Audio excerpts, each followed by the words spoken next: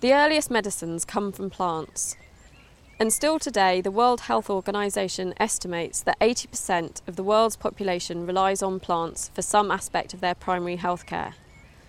Herbal medicine is of less importance in this country today, compared especially to the 17th century when the Botanic Garden was founded, but plants still play a crucial role in providing us with modern medicines.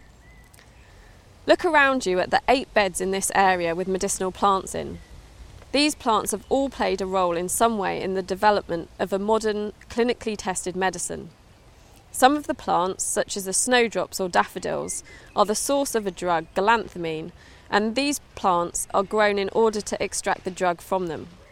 Some plants, such as the English yew trees, contain a chemical that is converted into the clinically used drug. Others have provided the inspiration for new drugs to be developed. New plants will be added to the beds here as chemists and biologists work together to discover new medicines which owe their origins to plants.